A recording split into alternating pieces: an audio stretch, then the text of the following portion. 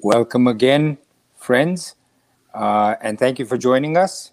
Thank you on my behalf, and thank you on Lou's behalf. Oh, absolutely. Yeah, it's good to have everybody here. Yeah, Lou was just telling me that, Lou, you want to tell them what you just told me about 44 countries and Oh, so yeah. on? We've been doing very well with listens on the podcast only. And by the way, if you're here on Facebook, Apple Podcasts, Google Podcasts, Spotify, almost any podcast outlet, we've been doing several hundred views a week. So several hundred listens a week. That's great. Mostly the US and India, but 44 countries in total, which is pretty exciting. Pretty evenly split between men and women, pretty evenly split among age groups. So we've got a nice audience here, and we're happy for them. Yeah. And personally, the more all of us, we're all students here. If we can spread this, it is better for the world. The world will be a much better place. So, Yeah. other Yeah, than help that, us out. Help us out. Tell your friends. If you want to communicate with us, which we always love, you need to go to the Facebook page, Gita Memoirs of a Psychiatrist. If you're listening on the audio podcast, go to the Facebook page. And you can also always send us a note that way on one of the episodes or a direct message. So today we're going to be finishing with the 20 qualities of a jnani, of a wise person. And these are the last four, 17, 18, 19, and 20. And 17 says resorting to solitary places or resorting to a solitary place. Now, that doesn't mean that you move away and go to the Himalayas, that you have to do that. But essentially it means that just if, you are in a solitary place, you don't feel the need for anything else, neither object nor people. So let me also include in here 18. So that makes it a little simpler for us rather than confuse the issue. The 18 is distaste for crowds of people. So let me lump them together. Essentially, you would think, well, it means the same thing, right? Resorting to a solitary place means you have a distaste for crowds of people. Right. Not necessarily, because we have a body and we have a mind and we have an intellect. And the solitary place refers to our body or our mind wanting objects. We can be alone in a place and not feel that we have need for anything else. And the crowds of people refers to our desire for companionship or people. So if you look at the animal kingdom, an animal that is pretty secure in itself is essentially alone, right? An eagle soars above by itself. It doesn't go in a herd. But animals that are sort of more timid tend to cluster together in herds. So sheep cluster together. The birds who are not like eagles cluster together. Whereas an eagle, a lion, they are by themselves. They're solitary. They don't need anybody else. And maybe the analogy, if you press it too much, will fall apart. Yeah. So just take it at the surface. And remember that those who are self-sufficient for their own happiness, they don't need any place, they don't need any objects, and they don't need any people. Those people who are self-sufficient for their happiness, such as a self-realized person, those people do not feel the need for others' company to keep them happy. So to the extent that you're self-sufficient, to that extent you don't need others. So you don't have to be 100% self-sufficient. Let's say you're 50% self-sufficient. You don't need the company of others to that 50%. Yeah, it's not about avoiding it. It's about being okay, being not seeking self objects and not seeking just response from other people. Right. So you don't need the crowds. You could be working in a company and they say, come on over, we're having a company party. Whereas before you became more spiritual, you might have just said, okay, today I want to go to another party, another party, another party. Whereas when you become more spiritual, the attraction of parties becomes less to you. And you may go in that crowded people where others are doing certain things that in the past you might have found attractive. But now you go and you say, I don't find this attractive, but it's something that I need to go for. So you don't need those parties anymore. Right. Same thing with crowds.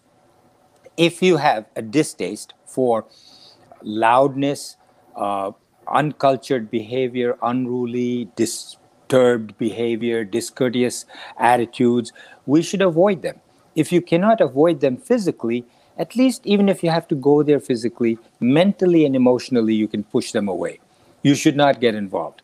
Doesn't mean all people, crowds of people. So, for instance, even if you're in the Himalayas and once in a while you come down to the village, and there's a satsang of people, like-minded sadhus, like-minded holy people who have come down from the mountains to the village, everybody sitting together, that satsang is good because it's like-minded people. So it's similar to 17, verse 17, where you're looking for a solitary place when you say dislike of crowds of people, but slightly different. So the two types of requirements are objects, or where you don't need people, but you need things, and people, where you have to detach both physically as well as mentally and emotionally. The next one, which is number 19, is constancy in self-knowledge. Constancy in self-knowledge refers to the fact that we need to be absolutely continuously focused on this knowledge of ourself that we're looking for in order to get there. You can't just be doing this one Sunday a week and then the rest of the week you do something else. It's like going to the gym. You go to the gym, you leave the gym, you have to watch what you eat. You can't eat a gallon full of ice cream and splurge on different things. And you have to go regularly to the gym. And you have to be consistent with your exercise. So that constancy, whether you're a world-class athlete or a medical person, you have to keep on top of your sport or your career. You have to keep constantly looking to see what new developments are there. What do you learn about? If that's your interest, whatever your interest is, you have to keep focusing on it. To be successful in any endeavor, in any field, you have to show constancy and consistency. There's a lot of knowledge in this world. External knowledge, physics, chemistry, mathematics, astronomy, astrology. You can get all of that, but really the knowledge that we're talking about here is the self-knowledge. Understand it with the help of the scriptures, as you're doing right now, and constantly think about it, abide by it, use it as a pointer, as a roadmap for you to get where you're going to. So just keep that in mind, and that's number 19. Number 20, verse number 20 is the perceptions of the end of true knowledge. So all of this is considered to be knowledge.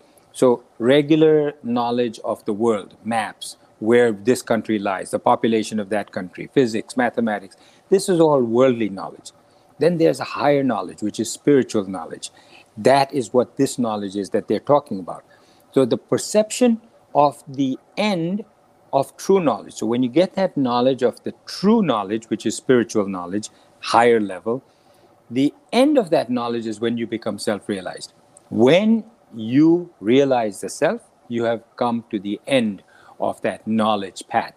And that guru that takes you there to that end of that knowledge is known as the Sadguru, S-A-D-H, Sadguru. And that knowledge of that ultimate goal is going to make you free of the bondage. You're bound right now to the world and to the pleasures of the world, but we should know a lot about our ultimate goal. The more you know about it, the more enthralled you will become by that knowledge. You will want to get more of it. Worldly goals are knowable. You can comprehend them. You can say, I need to get through this and get my degree in medicine. You comprehend it. But what is moksha, complete liberation? What is sthita prajna, one of steady wisdom? You must know the goal and the path. And so if you do that and you constantly think about it, then you have become a jnani, a sthita prajna, a wise man, and you have reached the end of your goal. So friends, these 20 qualities that we have just finished are it's like a pearl in this Gita, the pearl. These 20 qualities are like 20 diamonds, 20 pearls. You can actually look at the 35 qualities of a bhakta or the 20 qualities of a jnani and get the gist of what the Gita is all about. I'm not by any means suggesting that that's all there is, because there's so much more in the Gita.